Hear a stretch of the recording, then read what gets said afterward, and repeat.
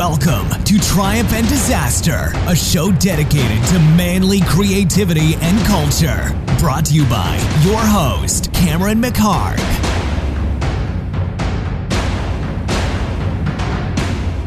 Hey guys, it's Cameron McHarg, and this week's episode of Triumph and Disaster is brought to you by TornbergPhotography.com. So TornbergPhotography.com or TornbergHeadshots.com. You could check out either one, and just to mention Triumph and Disaster, you get 10% off. So just so you know a little bit about her, Maria Tornberg was an international model and actress who started when she was 15 years old, and she became a photographer herself and became one of the most sought-after headshot photographers in Los Angeles for actors. And then in recent years, things, got a little bit different, obviously. So you're pretty much doesn't matter who you are or what you do. You need a good shot, whether it's for your social media, for your dating site, whether it's if you're a real estate agent or a lawyer or whatever. She's had real estate agencies and startup companies hire her to do all their employee photos, for example. And she's been doing a lot of social media photos and for people's Tinder accounts even. She does it all. So TornbergPhotography.com, TornbergHeadshots.com. Just call her, email her, mention Triumph and Disaster, and she'll make sure to get you 10% off and take care of you. Okay, so continuing this week with our shout-outs, which is something I'd like to continue doing. So if you give any kind of a donation, if you go to Triumph and Disaster blog, there are PayPal buttons on every blog. And if you donate or if you go to iTunes and leave a quick rating and review, and if you don't say you're anonymous, I would be happy to shout your names out. So this week, I don't have real names again. I have internet handles. So just give me your real names next time, you guys. You can email me at triumphanddisasterblog@gmail.com if I don't get it right or if I don't get your name or if you have anything else you want to tell me, I'll make sure to get back to you. But just want to thank Amanda Newt, C1 DeLeon, and filmmaker Adam this week for leaving reviews and leaving donations. Thanks, you guys. You guys really kind of keep the show going, and I really appreciate it.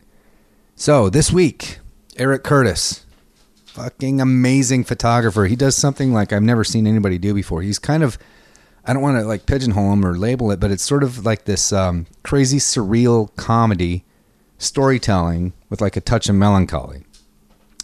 You have to see his stuff. If you go to triumphanddisasterblog.com, I'll put links and examples, and make sure to follow on Instagram. His Instagram is really, really cool. He authored the photos and books called Fallen Superheroes, which is really funny, and another one with Doug Jones, a former guest, called Mime Very Own Book. Mime like Marcel Marceau, M-I-M-E, Mime Very Own Book. That was actually co-authored, both of those, by another friend of mine, Scott Allen Perry, who I hope to get on the show. So Scott, another call out to you, man. So yeah, Eric Curtis, amazing guy, amazing photographer, amazing artist. Hope you enjoy the show. Triumph and Disaster. I've been a fan of yours for a long time, and we've been talking for a little while to do this, and we actually literally met about 5 minutes ago.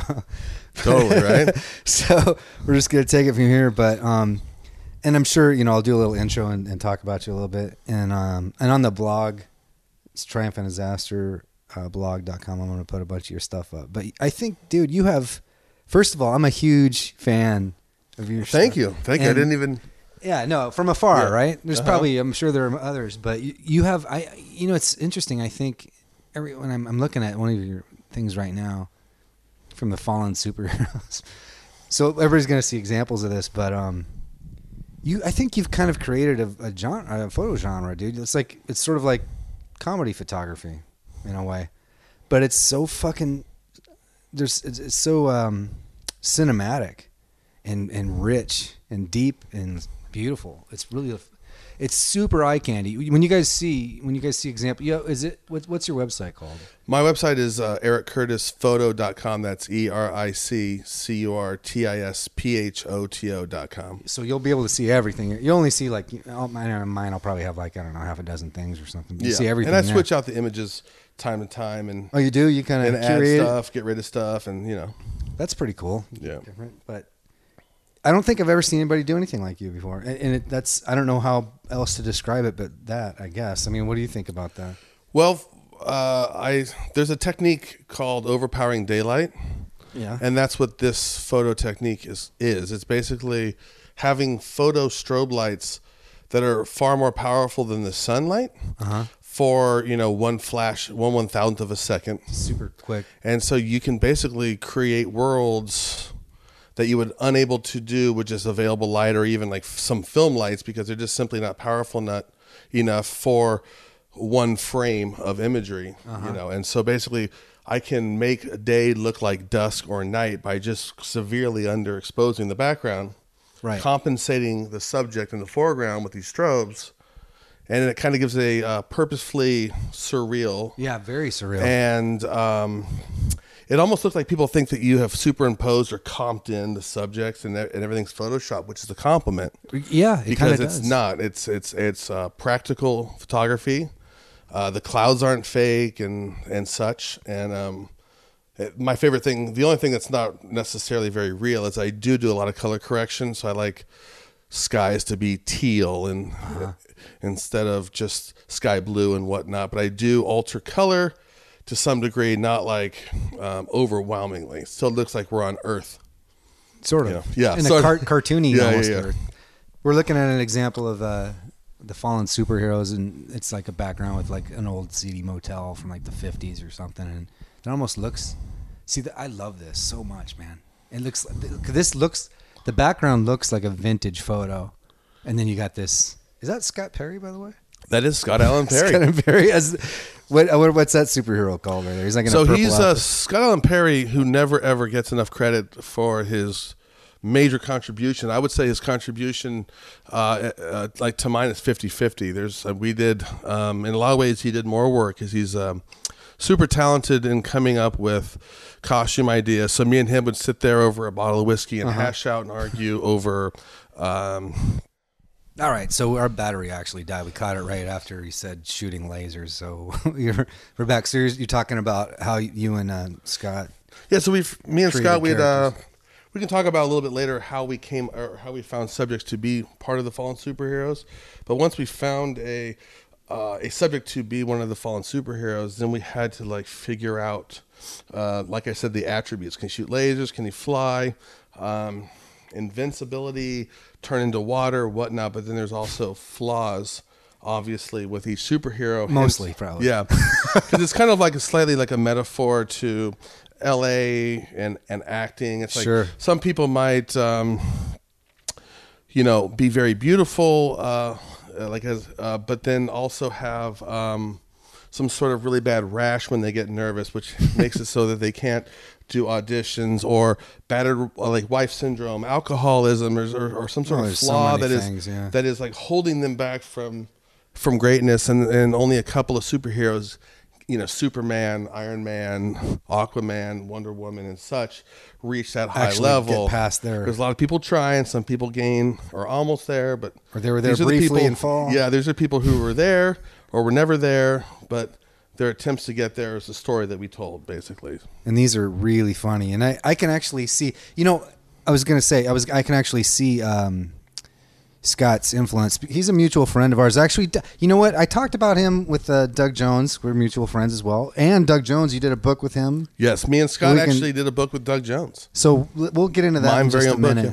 But I think it's inevitable. Hey, Perry, we're going to have to do this show, apparently. Yeah, we've been sort of estranged for a long time, and we need to get back together and do it. Yeah, he comes in. He lives in New Orleans, and he comes in, and when he does, him and his brother, the Ponce Man, stay at my house. Oh, he does? Yeah, so he's doing pretty well in Louisiana, though, right? He's acting a lot and stuff. Yeah, over there. directing, and I shot a project with him. He did a TV show pilot for it was for Hulu, I believe. It was a grocery store comedy, and we'll see if that gets off the air. But no, Scott has a very unique brand of comedy. Yeah, very distinctive. Absolutely, very deliberate. He's a really intelligent guy. Actually, you know what? We're talking so much about him. He's not here, but I'm gonna. I don't know if he has a website or whatever, but he's all over your books, and I'm gonna go ahead and put that up on the blog. ScottAllenPerry.com or thesap.com. I'll put those up on your post. Yeah, so for sure. Look at that.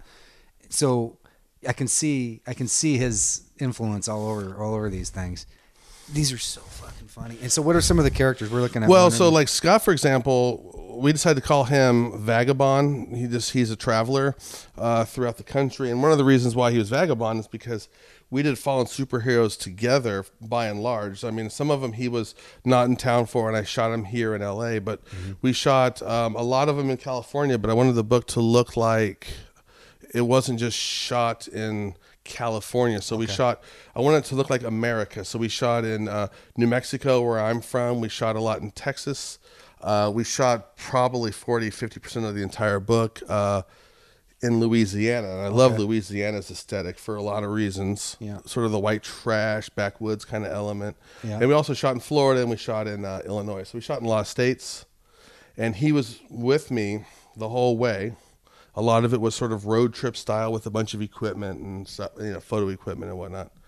But the genesis of the costumes, Scott was so integral, along with his mother, Connie, who is a professional costumer, and she specializes in like romance novel covers, right? novel, period piece type, and also for all the different festivals that happen in New Orleans, like there's Jazz Fest, Mardi Gras, and she makes these overwhelmingly elaborate and beautiful dresses and such. And so I commissioned her to create a lot of the costumes, and she has a treasure trove of props and fabrics and little jewels and oddities and such. And then we also ordered a lot of stuff from China, like weird goggles, and we ordered a sex suit from Japan and that sort of thing. That's amazing because that's a huge part of, these costumes are so, when you guys have to look at this site, they're so elaborate. It's a huge part of it. So that's amazing that you had that, and you had her as an ally on your side there. Because this is like, you're talking about, this is like producing a movie pretty much. This is a big project that you guys did. Yeah, I got the deal through a publishing company out in Chicago, Medallion Press, and we had You pitched to them, and then they... First, before the you did genesis it? of the project is a long story, kind of boring, but essentially I shot a lot of their nonfiction book covers. Okay. So they do sort of self-help books, or I survived cancer type books, and I would go and photograph, like the cover and the inside fold photo for their books, and then I kind of became friends with Adam Mock, who's a co-writer of the book. Who's amazing and hilarious and bizarre in his own right. And we became friends. And me and Scott had shot a Fallen Superhero. Just me and him, we did this character called Viking Hawk. And Viking Hawk's, basically he had problems because he didn't know if he was going to be Hawk Viking or Viking Hawk. And he was always indecisive. And he also couldn't fly without making a double chin. He had to put his chin down. And so he was like very self-conscious, flying in to save people with a double chin. And so we did this sort of fictitious thing where he's like picking gum off his shoe on the side of the road, because you never see superheroes doing mundane things, staring out the window, yelling at a kid at their yard, or taking gum off their shoe, or taking a piss, and that sort of thing. So I had just talked to Adam Mock in passing, showed him that photo, said it would be an interesting book to make, and he goes, yeah, it would. And then I forgot that I'd even pitched it, essentially. Mm-hmm. And then several months later, he just texted me and asked if I wanted to do the book. So I said, of course. And so, we discussed the terms of the book and whatnot, but part of the terms was that we do it in 2 years. And and there was a maximum, I forget the exact page count, but we had to do a maximum page count of like 100 pages, no more than 300 pages. Okay. And so I was like super nervous just to get the 100 pages. I was like nervous. You had to get at least at least 50 characters or so? Well, so we ended up doing 26 superheroes, each one having 6, 7, 8 shots, depending on how interesting or how many cool photos we had, which far exceeded my goal of just getting maybe, I don't even know, like 10 superheroes or something. Okay. So for the first several months, I spun my wheels trying to figure out how to get it off the ground, who to photograph, how to get the costumes made. And then Scott Perry really helped me kick it into high gear, because he's like, if you know the guy, which a lot of people kind of do, oddly enough, like he's the kind of guy who could drink a half a fifth of whiskey and feel great at 7 a.m. and get up and keep charging on, where I'm hungover, Yeah, sludging about. I have done almost exactly that and seen that. So yeah, yeah. I've seen And so he's just like, let's go, march on, blah blah blah blah blah. And he's just always on the phone talking to people. I know this person, and he just produces like to know he's got energy to no end. Yeah. And so like he was a huge part of this project. So did you guys know where you were going when you're going to all these states and places? Did you just drive around and look for things? Did you sort of actually have some sort of a location scout of some kind? Well, what we would do is, I mean, you cast people in different states, like yeah, we would drive. Like if one of my favorite characters is Manorexic in the book. I'll fast forward the okay. Manorexic. This is Doug Jones, and there's Manorexic. Manorexic is a man who, in real life, is 6'11" and 190 pounds. I outweigh the guy, and I'm 6 foot. He's like, I think I'm 190. Yeah, he's free. I'm 200 and some, 210, 15, and I'm 6 foot. He's 6'11", 190.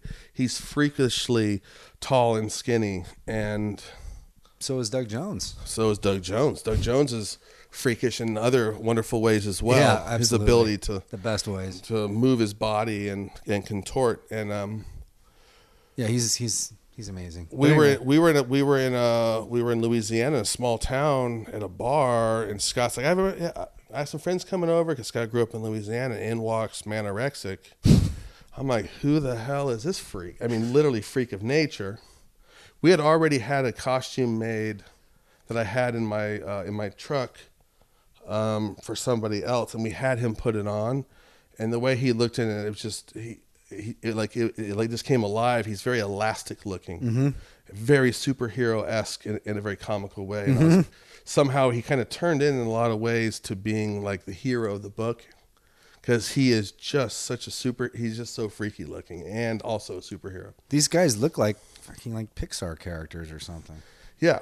But when we found him, then we create the story around him and also what we have access to. So we can't say, okay, I want to have him getting onto a Learjet at LAX, because we just can't acquire that location. So we basically had to find locations that were cinematically beautiful or interesting in some way. It doesn't have to be beautiful in sort of a naturalistic way. It could be like just white trash mobile home. Could be beautiful with the right light coming through the trees. Right. Or even like that last shot with the old motel or whatever. I actually love that. Yeah, I love it. I love the aesthetic of American vintage white trash. There's an instant story in it, you know? Yeah. You know? And so we would drive around for hours looking at locations, finding out, can we gain access to it? Can we steal it? What time of day does the sun look good? That sort of thing. And we developed a story around our options, not based on, like, we didn't come up with a preconceived story and then find locations afterwards. We basically developed a story on the way. We're like, one of the superheroes, he works on monster trucks. So we're like, okay, we have this other character, she can own a monster truck. So we were just we were using what was given to us and what we had access to create these fictitious stories that were hopefully funny and also sad at the same time. There's an infinite sadness, a little melancholy to it. Yeah, there's a little bit of shame and disappointment, hopefully, laced throughout. Yeah, I could see that, which I love. Yeah, so we basically, we found some very bizarre locations. We found a location of a motorcycle gang that was a white supremacist Aryan gang. A hangout or something? It was like this guy's house. We didn't realize until afterwards that, because he said, "Oh yeah, you guys can use, my mobile home as a location." We went and saw it, and then I looked. Did a bunch of his friends show up? And a bunch of his friends showed up on these Harleys, and they had this war on the back of their jackets that was white Aryan resistance. Holy shit! And I realized real quick, A, I was thankful that I was white, but B, I was like, this can get a little hairy, because they were inside and they were getting high. Oh boy. And then I started thinking, they might get too high, think that we're from LA and that we're gay or something. Yeah, right. So we're kind of like wrapping it up. We're like, okay, we got the shot. Let's go. Yeah. Thanks, guys. Because holy shit. Like in the backwoods of Louisiana. Wow. That's crazy. I'm curious. like how long it would take when you just said like you had to wrap it up and do it. Like you use some sort of a big super fast flash. Yeah. Is it a lot of gear and shit that you have to set up, or is it just like one big thing? No, it's a lot of gear. A lot of reflectors and stuff and whatever else? It's not reflectors. They're these, if people know photography, it's just a studio strobe light, but they need to be very powerful, and they also need to be mobile, so they're battery powered. So we have the packs. Once a battery dies, you slip out an old battery, slip in a new one and keep going, and you charge the old batteries. Yeah. So we had, now I have more, but we would use probably 500 pounds worth of equipment for each shot, and also what is it besides set the up light though? set up multiple lights, sometimes 6-7 lights, and they're all timed to be simultaneous. Yeah, they all sync together. So when you fire the shutter of the camera, within 1/1000th of a second, they all trigger at the exact same time. So that's how you'll see and like it's all trees timed in the together. background lit up a certain way. Yeah. Okay. Because my other question about that would be like, did you go to film school? I did. I do Didn't you study cinematography as well. Yeah. Yeah. Yeah. Was it SC or I went to AFI, the American AFI? Film Okay, Institute. AFI. Because of the way that you light this, and I remember that, and I never really knew how you did this. I knew that obviously there was some kind of a flash, the way that it looks, but I always thought, fuck man, if this guy could shoot and make it look like this, you would be like the most in demand motherfucker in commercials, I think, in the planet, and like by tomorrow. And, yeah. And then more, but I mean, definitely in that area, Well, you know what, I do cinematography. I do it commercially. And, yeah, you do. I and was curious if you a did. lot of the stuff I do, I'm just not so proud of, just because the commercial's cheesy or whatever. But we have to do that look. What I'm talking about, the overpowering daylight. Mm-hmm. It's very expensive to do if you did it motion picture wise, because you'd have to have pretty difficult 10-ton trucks and a lot of 18K HMI, these big lights coming off the trucks and generators and crew. Very expensive endeavor. Whereas in still photography, the lights only have to be really powerful for 1/1000th of a second. Right.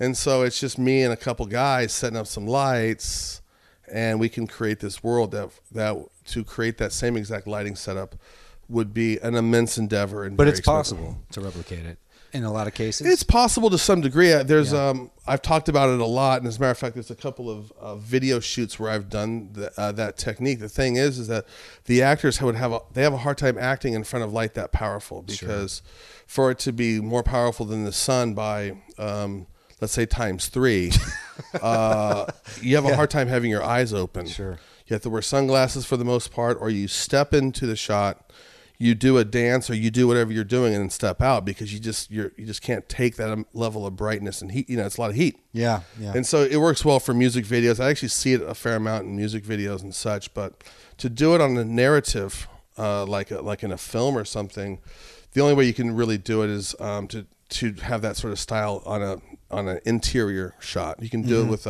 like a day interior and that sort of thing.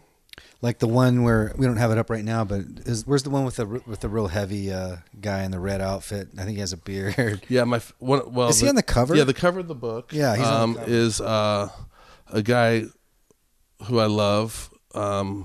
And his character is fast food. That's FF. him. FF. That's such a cool shot, man. So I'm talking about like something like that. You could do like like a commercial, for example. Yeah. You can totally do that look. Yeah. It's not a look that you could do with like a small van full of lights. You'd need, like I said, some pretty powerful lights and such, even to create this look motion picture wise. It's like stuff out. It's not like it's not like a little airy light kit of 1,000 watt. You'd need some pretty powerful lights and such. Do you want to describe this shot? Since we're looking at it, but I'll put it up. Definitely. Yeah. So if you put it up on your blog, it's fast food, and it's actually in real life. It's in his actual office. It has an FF on his front. Yeah, FF for fast food, and that's his office in real life. Okay. Yeah, and he's incredible. So we built this costume for a different fellow who we were supposed to shoot on like a Wednesday, let's say. We had set everything up, made arrangements and everything, and then he just didn't show up. Wouldn't answer his phone, went straight to voicemail. So we called a friend of a friend. He had told us that he was going to go to court for a DUI on like the day before. Well, what happened was he was found guilty, and it was he's had multiple in the past. So he was sentenced to either jail or prison. He was sent up north in a bus. So we couldn't shoot him. So we had this costume in our back pocket for a long time. And then Scott Allen Perry, and his brother Ponce have a YouTube following, a fan base, and pretty big, I think. Yeah, right? big one. Ponce is kind of a star. Isn't Yeah, I mean, they have literally. I mean, as of a couple years ago, they had 120 million hits on YouTube. So holy crap! I didn't know it was that. Yeah, big. so the totality of their videos, each one having a couple million and whatnot, they had a following and such. And so this guy hit up Scott and asked if he could come over because he was in town, and if Scott and Ponce could sign a headshot. And Scott's like, sure, come on over. And in walks fast food, this guy named Matt Eisen, who's a really awesome dude. Yeah. And I was like, Scott, that's him. That's the new That's the new fast food. He's way, way, way better than the old guy. And it's kind of insulting to ask a heavyset man if he wants to make fun of himself and put on a skin tight suit and be fast food. Uh-huh. So after getting to know him a little bit, we realized that he'd be totally down for it, and he was like, "Of course, it'd be my honor." Blah blah blah. He ended up being a treasure trove of great locations, ideas, and such. He lives in a town called Lake Charles, which is on the way from Houston into New Orleans, and we ended up staying with him for a couple of days in his mobile home, and we also shot in there. And I had asked him, I said, "Do you have any sort of old school kind of rundown locations that would work well in my book, blah blah blah?" And he goes, "No, everything I have is very upstanding and nice." So I go, "Well, let's go check it anyways." And we go to his place of work, and he has it's like a big auto body shop, mechanic shop, where they make monster trucks. And wow, that's perfect. These big ass monster trucks, like the real deal ones. And that's his business. Yeah, and they modify trucks, and they even have a monster Cadillac. It's amazing. And so, and picture of that. Anyway, I do in the book. Yeah. Okay. But anyway, I go, "This is incredible. I mean, wood paneling, deer heads, Confederate flag, a coffee mug that says Big Boss." Yeah, I see that. Yeah, you got to put this wood up for panel. Yeah, flag. Couple deer heads. Yeah, so we what is that, like a mayonnaise jar full of change or something? We didn't really modify hardly anything in there. Yeah. And he's got like a bandolier full of beer cans, I think. Is that what that is? Those are actually Diet Cokes. They're Diet Coke. Everyone thinks it's beer, but it's Oh, it's like so he's making his comeback. Is that what the deal is? Well, in our fictitious world is that he's heavyset, but he's so fast that he basically skids past where he's trying to land in danger, and he, the deception is that he's 450 pounds, 500 pounds, but he moves at the speed of light and actually zips past. He hasn't honed his skills as much. Okay. All right. But we did a shot of him outside of a stadium where he locked his keys in the car, and it's like there's a really sad sort of vibe. Well, he has that melancholy kind of vibe in that cover shot too. But yeah, this is obviously another. You really do. You capture funny and sad really well in the same sort of paradox. The photo, we did a photo which I need to add to my website ASAP. Is of him in his kitchen, and so in our book he basically loves heavy metal, which is true in real life, and also he enterprises by infusing vodka into tampons and selling them at the high schools at the football games. That's how he moonlights. That's how he makes money. Yeah, he moonlights selling those little baggies. He slings baggies of which they then vodka infused tampons. Then insert. Yeah, which I've heard actually happens. The genesis of the idea was we were sitting doing the shot in his kitchen, and I'm like, it's just too on the nose to have him eating hamburgers, or what is he doing at this table? And then he's infusing tampons. So I went on to spiking them. I jumped on my phone and I went on to MSN.com, and I read this article about how there's this epidemic of girls getting alcohol poisoning by putting too much vodka in themselves, because if you go a breathalyzer, the alcohol does not show up in the breathalyzer. So they go to football games and such, and they're trash, but it doesn't show except for a blood test. And I was like, that's it. Jesus, He's the guy. He makes vodka infused tampons and sells them, and it was kind of funny. It kind of works. Kind of funny. I can't. Sometimes shit's so funny I can't laugh. Yeah, and I'm sitting here like with my jaw dropped. Yeah, like I can't even believe that. So, yeah, the Fallen Superheroes was one major project that I had done, and it, the lighting style also translates into my everyday work that I do. Right. So and here we go. Oh, there's Ponce in the background. Yeah, there's Scott laying there dead in my backyard. Oh, those are his feet? Yeah. So yeah, I've noticed you've kind of started to venture into some celebrity photography lately in the last.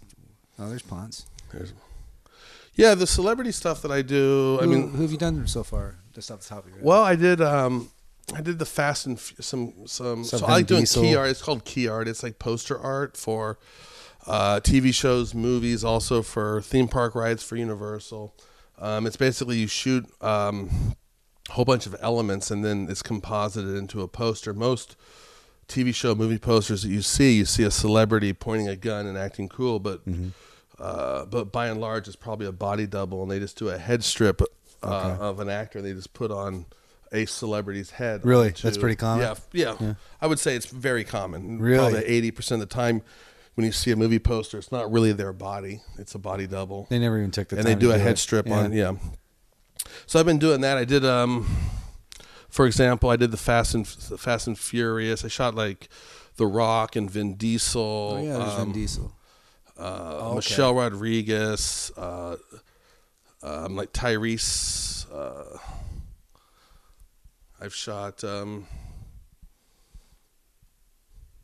I don't know, various rock stars. I shot, like one of the funniest ones is hold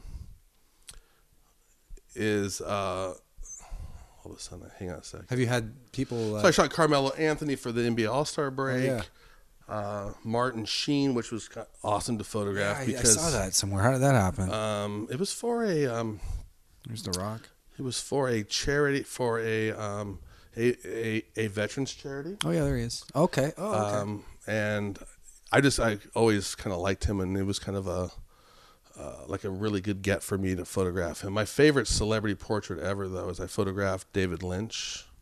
Oh my God! I don't think I've seen that. You are perfect. Holy shit, that's amazing. And I love David Lynch. Always have respected him in every way. And I kind of got to know him a little bit, and he ended up inviting me over to his house a couple times. Cigarettes. Literally, I mean, I don't smoke cigarettes just because I hate them. I'm not a prude, but yeah, coffee, cigarettes. I actually have a light that he saw and liked, and he borrows it from time to time. It kind of does lightning strikes.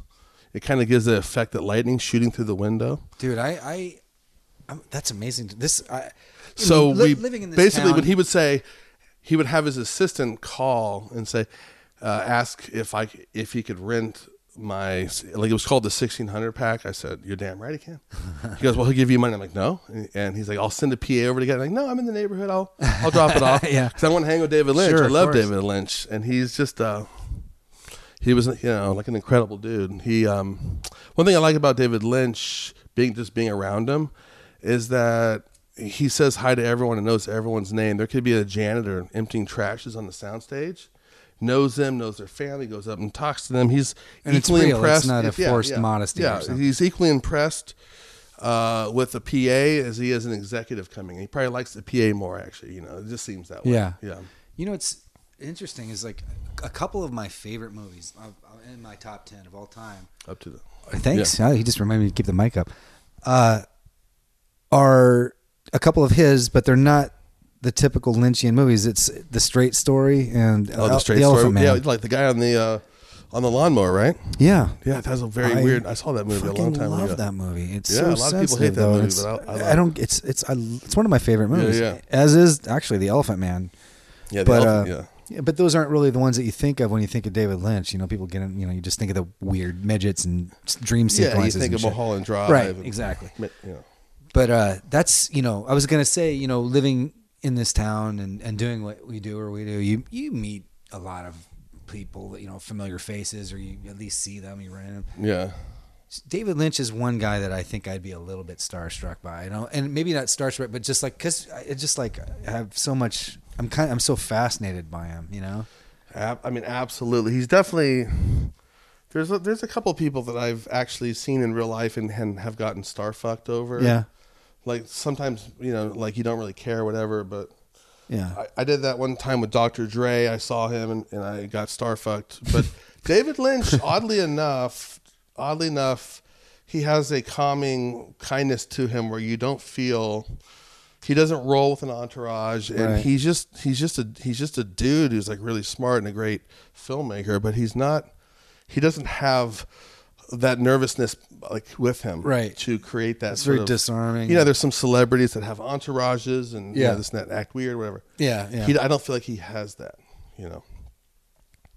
Like when like the day that I did this shot, he goes, "Hey Eric," with that voice, "Eric, fucking A, drink Starbucks all day. Wears the same outfit, by the way, every single day. White collar shirt and a black jacket. Not the same exact shirt, but he has rows of them in his. And he's like, "Fucking A, Eric. I just got a new car. You want to check it out?" And I'm thinking to myself, like, probably some nice Mercedes, right, maybe a Bentley. Right. And I go outside, and it's one of those Scion XB minivans. Are you fucking kidding me? Serious. And he's like, "I fucking love it. It's just amazing." And like, show me the features of this $19,000 Scion. And that's how he rolls. That's man. Amazing. That's what, yeah. So that's super cool. Yeah, that has to be a highlight moment right there. And then we discussed, I don't think we were recording. We just talked for a couple minutes before we started, but we have another mutual friend who is also on the show, Doug Jones. Love Doug Jones. You have to love Doug Jones. Yeah. He might be the nicest guy on the planet. It might be him. I've never met anyone who's like, I don't really like Doug Jones. Yeah. It's not possible. Yeah. Yeah, he's the sweetest guy on the planet Earth, I think. And him too, like David Lynch, it's not fake. No. Yeah. See, I know him because we met on, once again, Scott Allen Perry. It's inevitable. He has to do this fucking show now. We've talked about him too much. The mystery's like Kaiser Soze or something. Totally. So he did a short film with that I was in, that Doug was in. He wanted to put Doug had done some work, but he wasn't the famous Pan's Labyrinth and all this stuff. At that point, he had been like in Rocky and Bullwinkle. Yeah, a couple things, but nobody really knew him yet. And so Scott wanted him in something as himself, without a ton of latex on his face and shit. So we met there, and like you said, you have to like Doug Jones. So we became pretty good buddies, and his film was good, and went on to like all these festivals. We went to Palm Springs together and everything. Side Effects. Yeah, Side Effects. I'll post that up again. So I'm saying this because I knew Doug before he has become like basically the new Lon Chaney, everybody knows who this guy, the most famous guy who you might not recognize in the world is probably Doug Jones. Yeah, it's come to the point with Doug Jones that I can't even keep up with the blockbuster films and TV shows that he does. It's a barrage, right? Keep up at this point. Yeah. So, but he's exactly the same now as he was then, and sweet as can be. And so we talk about him because you did, and I think that might be my first exposure to you and your work was the Mime book. I don't remember which one was first, that or the superhero one. Oh, the Mime book was the first book we did, though. That was the first. Yeah. Okay, so that was my first, and I've seen some of the shots, but I haven't seen the whole book. But that's how I was kind of exposed to you. And so it's all Doug Jones as a mime in that book? Yeah, this book was done literally, I forget if it was 2 or 2.5 days. We shot 87 different lighting setups, like granted all in a studio. Mm-hmm. But it is Doug Jones playing all these different characters, from Michael Jackson to Muhammad Ali to Gandhi. I don't even know if he's in Gandhi actually, but it's just like the guy can transform into all these characters, and then there's a little story, and it has something to do with the word mime in it, because he was a mime. Doug Jones got his start in as college a mime. Or something, right? Yeah, he would work on the side as a mime, and then that's kind of how he parlayed himself into this sort of character actor where he can be an alien and be slinky and slimy Yeah. and crawl and whatever. And so it was all him sort of in mime face, playing all these different characters that also were funny. He does all those characters in mime face. In mime face, but then different wardrobes. And Wow, such. that's see, I didn't know that's what it was. I mean, some of it was very distasteful. So Doug Jones in a mime face with a Hitler mustache doing the Hitler salute, and it's mime comp. Well, you know? come on, But it is if you don't have a sense of humor. Yeah, I know. But yeah, some people, might, you know, yeah. Obviously, you did it, so it's, Yeah, I mean, Holy we shit, we man. did it tongue in cheek. Malcolm McDowell. yeah. I just noticed, Mike McDonald. That's He's crazy. awesome. That's crazy. I'm sorry, but go ahead. No, so we developed a friendship from that, and just Doug Jones is just, over the years we don't hang out that much, but He's a when busy we do, guy. But when we do, it's a big hug and such because he's So much Yeah. love for that guy.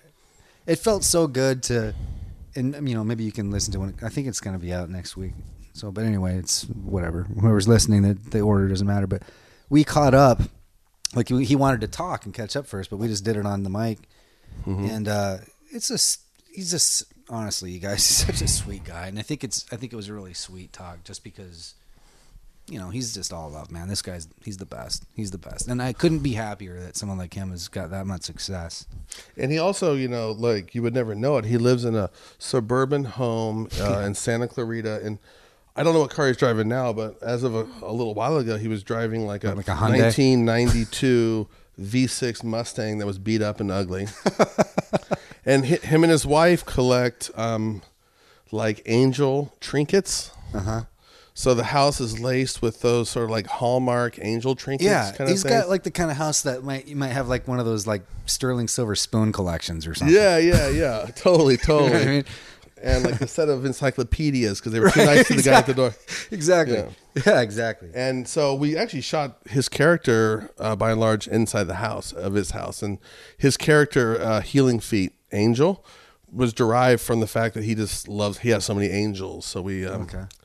That's how the character for Doug Jones for Fallen Superheroes came to be. So I'm obviously going to put links up, the Amazon links or whatever to these books, because seriously, people need to buy these books. These are really, really, really good. Really, Totally. really cool. Or, I don't and need unique. No, it's okay. Yeah, They yeah. are, man. They fucking are. And I'm saying this, we just mentioned Malcolm McDowell. You shot Malcolm McDowell, Yeah. which that's huge. I've always loved Malcolm McDowell, and I really loved him in Entourage. as sort of the cocksucker power agent that was. By the way, yeah, I say this is because I'm sure a lot of millennials out there, I don't know if you know what Clockwork Orange is. If you don't, please look it up. But he's the main guy in that movie. So that's Malcolm McDowell. Yeah. Plus, he's had an illustrious like career through As a time and cocksucker such. agent. And Yeah, but he's just he has a look on his face that's just timeless and cinematic, and it looks like he may have taken a big bite of shit. yeah, totally love him. Whoa, Danny Danny Glover. Glover, but Larry Flint. Wow. I photographed Larry I've seen Flint. that one. Yeah. Larry Flint was a hoot. How did that happen? Oddly enough, there was an ad agency that hired me to photograph. He has the Hustler Casino. Mm-hmm. He's got a couple of them. He's got one in Vegas, and he has that one that's sort of like in the South Bay. Uh-huh. And so I shot some of their advertising of just people laughing and winning. Okay. That Heads rock back. But they said we don't have a photo of Larry Flint smiling. And we looking want, at the camera, a and Richard smile- Avedon court sort of style. looking at him, like looking at the camera and smiling. Uh-huh. And so they're like, we need to do a special shoot in his office because he won't go anywhere else. He won't travel, whatever. Yeah, I want to go to his office. Are you kidding me? That place on Wilshire and Yeah, and the Los Flint Angeles. building. Yeah, the Flint building, and we just need a portrait of him actually smiling, and that was very difficult. And he's looking off a lot or not smiling. So they wanted it, but he wasn't on board with that. And my the makeup artist that I hired, this girl Haley, who's hilarious, told him a joke, very off-color joke about anal sex, and he laughed. And for 3 frames, we got him smiling at the camera, so it totally worked. You got it. That is a Larry Flint smile right there. Well, this is not the smiling shot. I actually didn't like. If you notice, pretty much no one smiles on my website. I don't like photos where people are smiling. Yeah, for my own personal work. Yeah. So he didn't really say. When he's talking, you don't know if he's talking to you or he's talking to his bodyguard because he's not really addressing you specifically, and he kind of his eyes are wandering. So the whole time he's talking, you don't. You're like, oh, no, and even if you do answer the question, he doesn't acknowledge that you've answered the question. So you're not certain if he has understood what you're doing. So anyway, there's a weird, awkward silence. Mm-hmm. We didn't take into account that he's in a wheelchair, so we laid out seamless backdrop paper onto carpet, so he's crinkling and tearing the paper up, which is awkward and embarrassing. And there's these odd silences where he kept wanting us to go in the other room for some privacy and such. So we go in, we come back out, and we're starting to photograph him, and out of nowhere he goes, "I have a joke. I have a fucking joke." And we're like, okay. Was this after the butt sex joke? Yeah, this after the butt sex joke. There was a couple more shots with him and his wife and such. Okay. And we're like, "What's the joke?" And he goes, "What do 9 out of 10 people enjoy?" And we're like, "What?" And he goes, "Gang rape." Ha, ha, ha, ha, ha. And I was like, ah! And I didn't, and wow. I didn't know what to laugh or what, but that is amazing. That was the icing on the cake of that shoot for sure. Holy shit! It's only funny that he said that. You can omit that from. No, is that Bourdain? Oh, it is. You can omit that from. Nothing is omitted. Yeah. I don't know. I'm a fan of Anthony Bourdain. By the way, I like his. Where's Perry? I like his show. Oh yeah, Tommy Lee, which was fun shoot. Oh yeah, I bet that was kind of crazy. But there's a portrait I did just real quick of my favorite portrait ever is Scott Allen Perry. I know we talked about Scott Allen Perry. We have to post photos and show this. This is a photo that I insist that you put on the blog. Scott Perry and Leah's. It's a 70s Vanity Fair cover. It's a portrait of him and his wife for their engagement announcement. All right, so I'm going to ask you to send 6 to 8 shots of your choice. Mm-hmm. This obviously has to be one of them.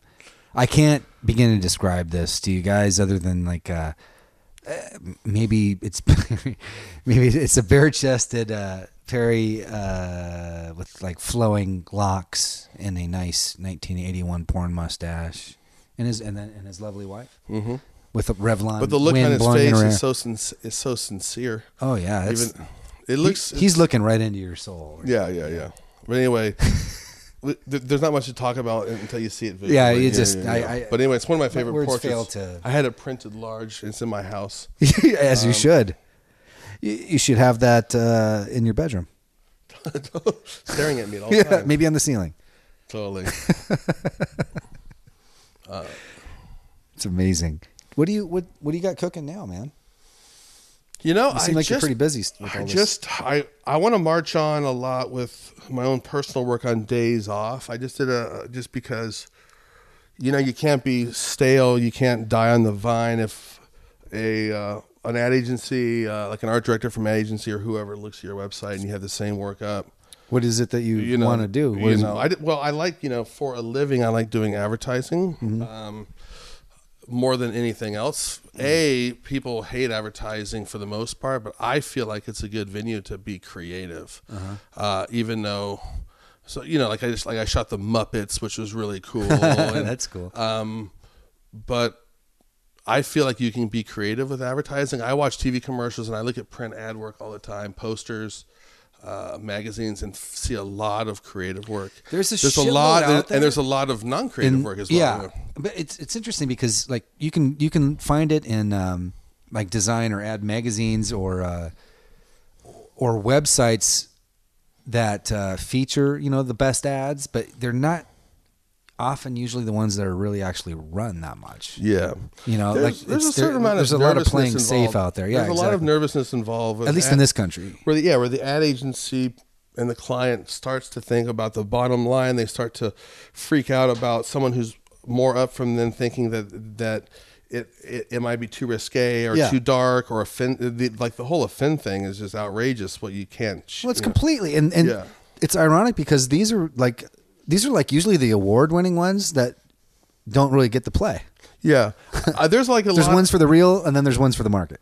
I shoot a lot of. I don't really post anywhere. No one really knows. I shoot like casino advertising, and I also shoot a lot of toy commercials. More specifically, like for Mattel, like the WWE ones, where it's like the action figures, like the Rubber Wranglers, and they have, all of the the male action figures, right? And so, I never am called for like a Barbie or a girl thing because that's a different genre of lighting. But they say the same thing to me every time. They're like, we went on your website, we went on your, and we want it to look like, and they'll have a reference. We want it to be dark and moody. We want a lot of colored backlights. We want it to be like, you're ringside at a 70s WWE or back then WWF. Right. And then Guys you with get there masks. and you do it and they're like, we need it to be brighter. It's Right. always, and it's the Right. same thing. Yeah. Then you just like open the lights up, Make it flat and bright because homogenized. and just because that's what Yeah. that's what has guaranteed to sell, and they're afraid that I don't know some little snowflake kid might find it offensive. Yeah. It's scary or it's dark or so. That's too bad. But you can continue to do well, like you were just saying. You wanted to do stuff on your own, right? Like in your off time or whatever. Yeah, I love doing my personal work, what which would which that generates new work for the for advertising. Like I just did something in my backyard the other day for Thanksgiving, for Valentine's Day. No one's seen it before till this is the first tomorrow, but Oh wow, it's just like you can create so surreal. sort of fun and sad. There's a girl who's, probably you consider thin adjacent, staring off with a thing of balloon, like a Valentine balloons, and she's been rejected or something. Yeah.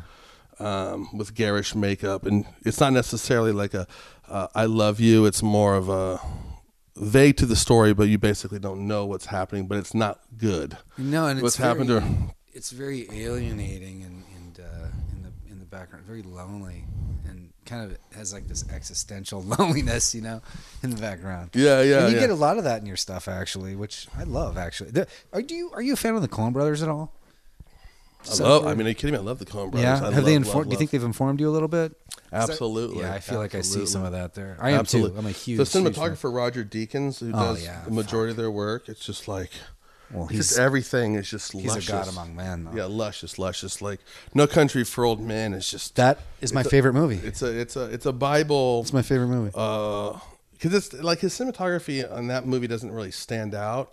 It just tells the story so well. It's this luscious lighting, and it's almost like the lighting you can smell. If you see some light and you're like, I can almost see what it smells like in the room. Yeah, I'm a huge fan. And I like how dark they go. They go Absolutely. dark, Me too.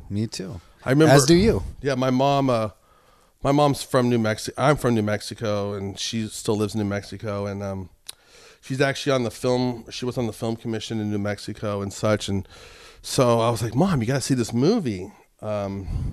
That the film commission was a part of, to shoot the movie. They shot it in and around Albuquerque and also in Santa Fe and the surrounding areas, but it was shot in Albuquerque. You talking about No Country? Yeah. Oh, okay, I didn't know that. I thought it was in Texas or something. Well, it was set in El Paso area, but it was actually shot in Albuquerque. Okay. So I grew up in Albuquerque, so when I'm watching the movie, I'm like, oh my God, there's the Tradewind Motel, or I used to party on that street or whatever.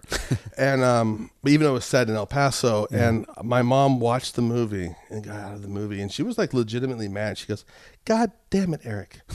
Why did you have me watch that movie? Like it had haunted her to the core. She's like, that man was so mean to people. And I'm like, it was it was a very scary movie. When I saw it in the theater, it really got to me. It really got to me. And I think it's whatever. I think it's flawless. I actually think it's a flawless movie. I like how I'll go that far with it. Like the opening scene where he I'm spacing his name all of a sudden out of nowhere. Chigurh? Chokes out the deputy or he whatever. chokes out the deputy. Like most filmmakers wouldn't hold on a wide shot to watch the entire death happen and the sort of sadness and him struggling and choking and dying. Yeah. It was like it was very impactful. Yeah. Oh yeah. Absolutely. Yeah. No, I'm with you on that. I'm a huge fan. And then at the end of the movie, just to finish the book ended, there's a scene, Tommy Lee is in that kitchen area talking, like the last shot of the movie, and he's talking about the dream. He's talking about the dream and such. And I'm looking out the window, and I was technically thinking about how they did the shot. I'm like, did they put neutral, like this kind of filter on the window, and what kind of light's coming through? And then the movie ended. Yeah. And the movie ended so abruptly, but I kind of liked that. It wasn't I loved it. Like the ending was abrupt. Yeah, and it was on a note that was very existential, like a lot of their movies are, and unresolved. Yeah. I fucking love it, dude. That's a whole different thing that we can talk about. Yeah, we can talk. Yeah. But no, I'm glad we did though, because I mean that's literally my favorite movie. And yeah, there's a lot of movies that influence my my still photography style. So Coen Brothers are there for sure. For sure. I mean, I love almost everything that they do, and also the movie Drive. Yeah. Gorgeous. Gorgeous. That too. It was like it is light that wouldn't exist in any world. Not in reality. And it was, but it's reality I want to be in. And they didn't care. You know, they just had a magenta, window light coming through and backlighting them for no reason. There wasn't a justification. There wasn't a motivation for the light. But it just made the movie look good. There was a lot of backlights that just didn't make sense. There's like most movies, when you watch a movie, there's a backlight, but you're like, okay, because there's a street light or something. It's interesting that you say that, because like for me, it's yeah, it's a reality that isn't real, but I love being in it, watching it. But there's a feeling that it creates that's very specific to Los Angeles, I think, that isn't necessarily how it really looks, but it's about that seedy underworld of LA, which there is a large one in MacArthur Park and whatever. And that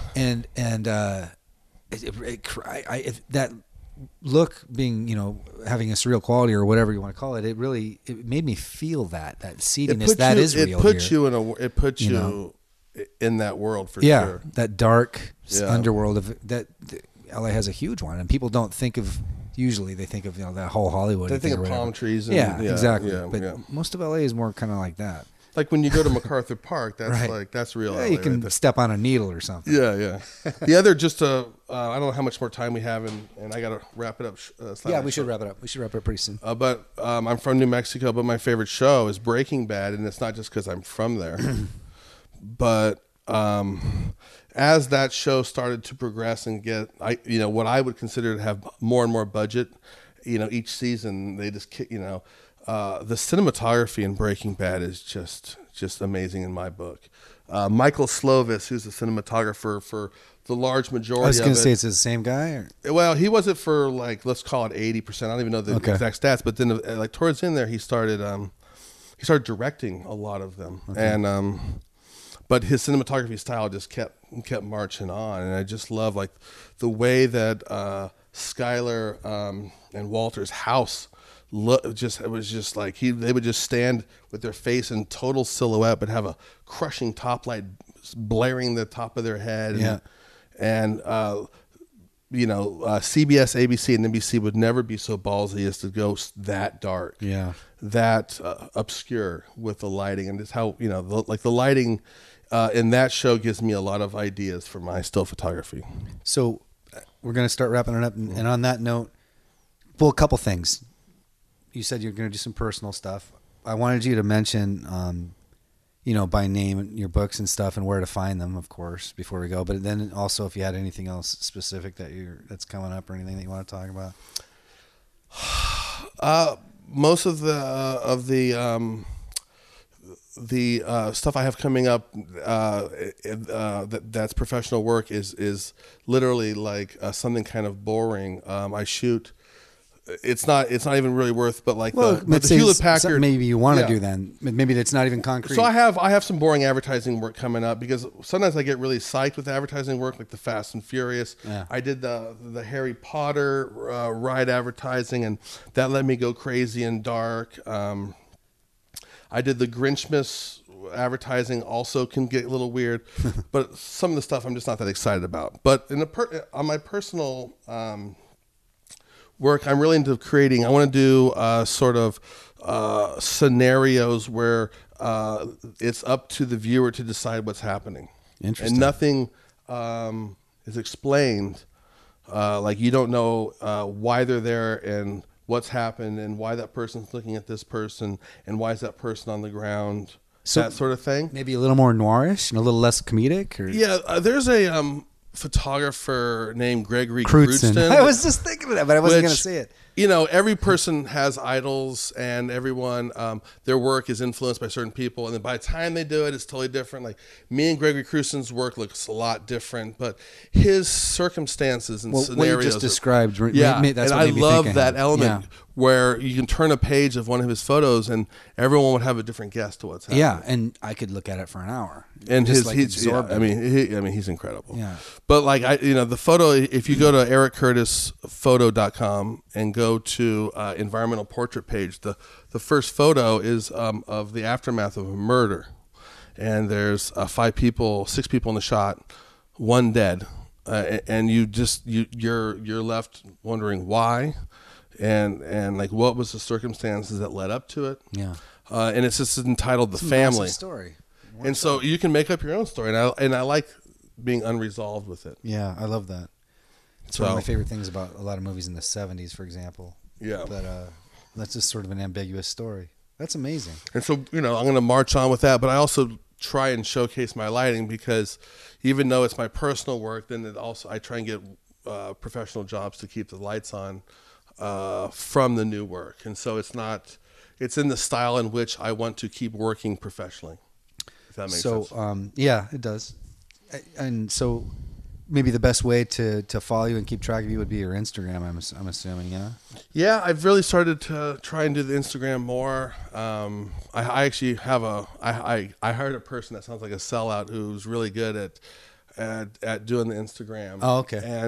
And she's helped boost it because I'm just not good at coming up with cheesy captions. I just can't do it. I have a hard time saying stuff about my own work. What's and the she's right really good at the hashtag, researching the newest hashtags and all that shit. So what's the handle? Eric Curtis? it's just Eric Curtis Photo Eric is Curtis the Photo on is Instagram. the Instagram handle. So make sure to go to that. So it's ERICCURTISPHOTO. Go there. Yeah. Thanks, man. It was Thank really you. Good talking to you. It was a good talk. And I can't wait to see your new shit. So we'll be in touch. Yeah, and I want to hear one with Scott Allen Perry. I hope, Scott, this is the second call out. You got a show, man. Yeah. Or maybe even the 3 of us at some point we can do it. Good idea there. All right. And whiskey. Yeah, indeed. All right. All right. Thanks, man. All right. Thank you, man. Bye now. Bye-bye. So that was Eric Curtis, you guys. Make sure to go to triumphantdisasterblog.com so you can check out all his links. Definitely follow him on Instagram. It's amazing stuff. He's on ericcurtisphoto.com. So all the links will be there at triumphantdisasterblog.com. And as always, if you like the show, it'd be really helpful if you just took a second to just leave a review on iTunes. Just helps Apple to promote the show. And at triumphantdisasterblog.com, in every blog post, you'll see a PayPal button. I do this on my own dime, so if you can leave something there, I will be more than happy to give you credit on the next show. Just call your name out. Unless you want it to be anonymous, let me know. A review or a donation just really helps keep the show going, and I want to give you guys credit. So thanks for listening. We'll see you next time on Triumph of Disaster.